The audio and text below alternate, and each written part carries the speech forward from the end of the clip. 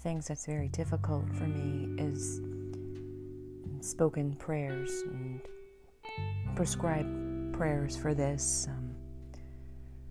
We have various novenas, and some people I know in the evangelical traditions, and even some of the Episcopals or even the Catholic traditions are so good at just being able to pray out loud and just say these very beautiful words of praise or even petition. And that's not me.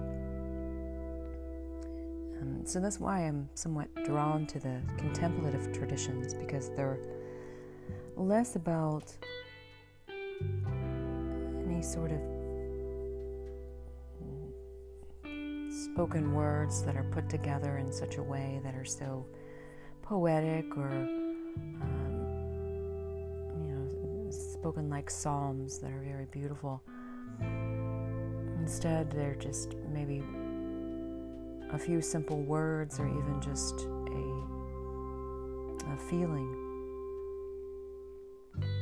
And one of the practices that I like is Lectio Divina.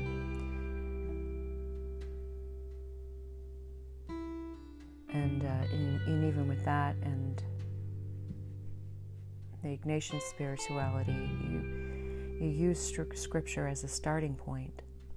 And yesterday, before I went to Mass, or actually way early, I came across the Book of Wisdom, which is not in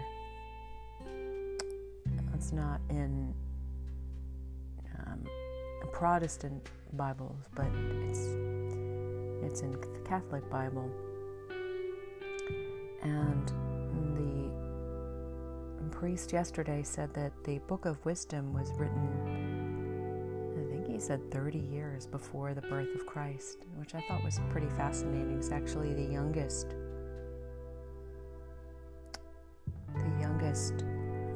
book in the Old Testament. And because it's not typically read in Protestant traditions, it's a shame, because it has some very, very beautiful words in it. And so yesterday's reading from Wisdom was from chapter 11, the end of chapter 11. And it says, "Before the Lord, the whole universe is as a grain from a balance, or a drop of morning dew come down upon the earth." So just think about that.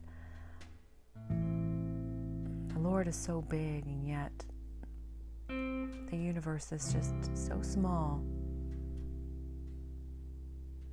And in spite of that, Wisdom says, "But you have mercy on all, because you can do all things, and you overlook people's sins, that they may repent.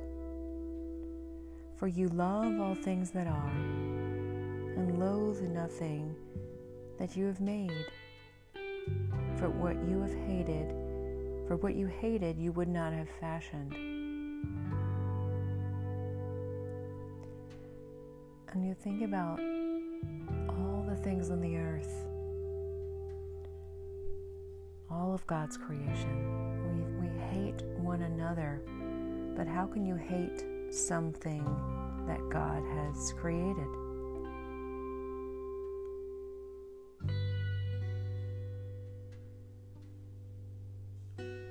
So Wisdom continues, "And how could a thing remain unless you willed it, or be preserved had it not been called forth by you?"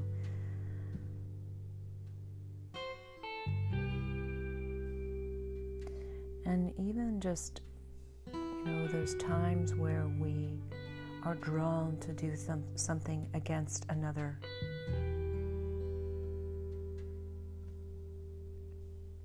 When we call somebody evil, when we call somebody the other, the enemy, that person is too a child of God. And then sometimes the evil in somebody else rubs the evil within us and causes us to do something that is not necessarily admirable.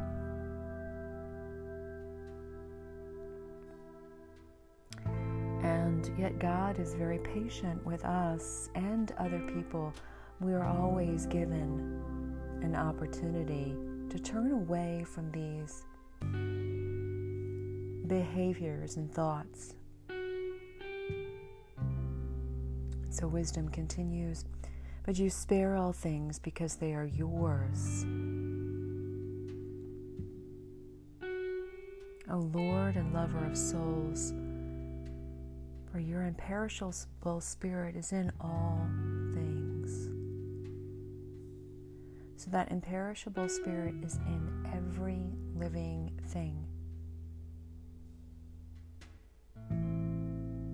So when we do something against someone else, we're fighting against one of God's creation.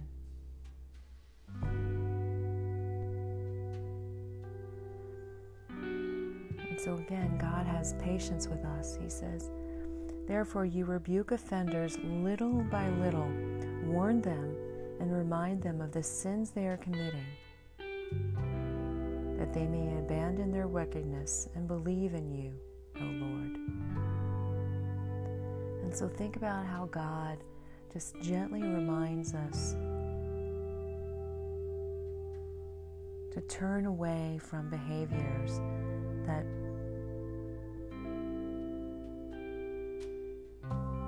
are against that imperishable spirit.